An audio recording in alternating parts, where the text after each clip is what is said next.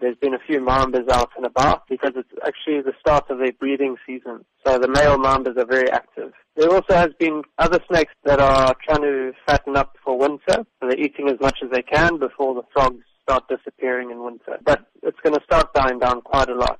Why is it that during this time of the year we see an increase in snakes?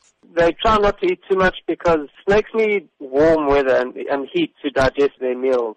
So in summer, that's not a problem. But in winter, it does get cold and they struggle to digest their food. Which are the more common snakes that one should be on the lookout for? Well, in Durban, we have quite a lot of Mozambique spitting cobras. They are very common. In areas that border valleys, there are black mambas around. Those are two snakes which do have potentially lethal bites. But they're not looking for people. They don't want to bite people. They're a lot more scared of us than we are of them. They're just looking for food and for shelter.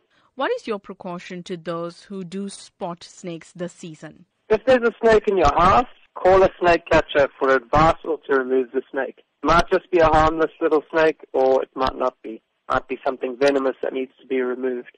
Don't try and deal with it yourself. Don't try and kill it or catch it because it's going to put you at high risk of being bitten. If you're outside in the garden and you see a snake, just keep away from it and move away slowly. But as I said, don't live in fear of snakes. Just treat them with a bit of respect and they'll leave you alone.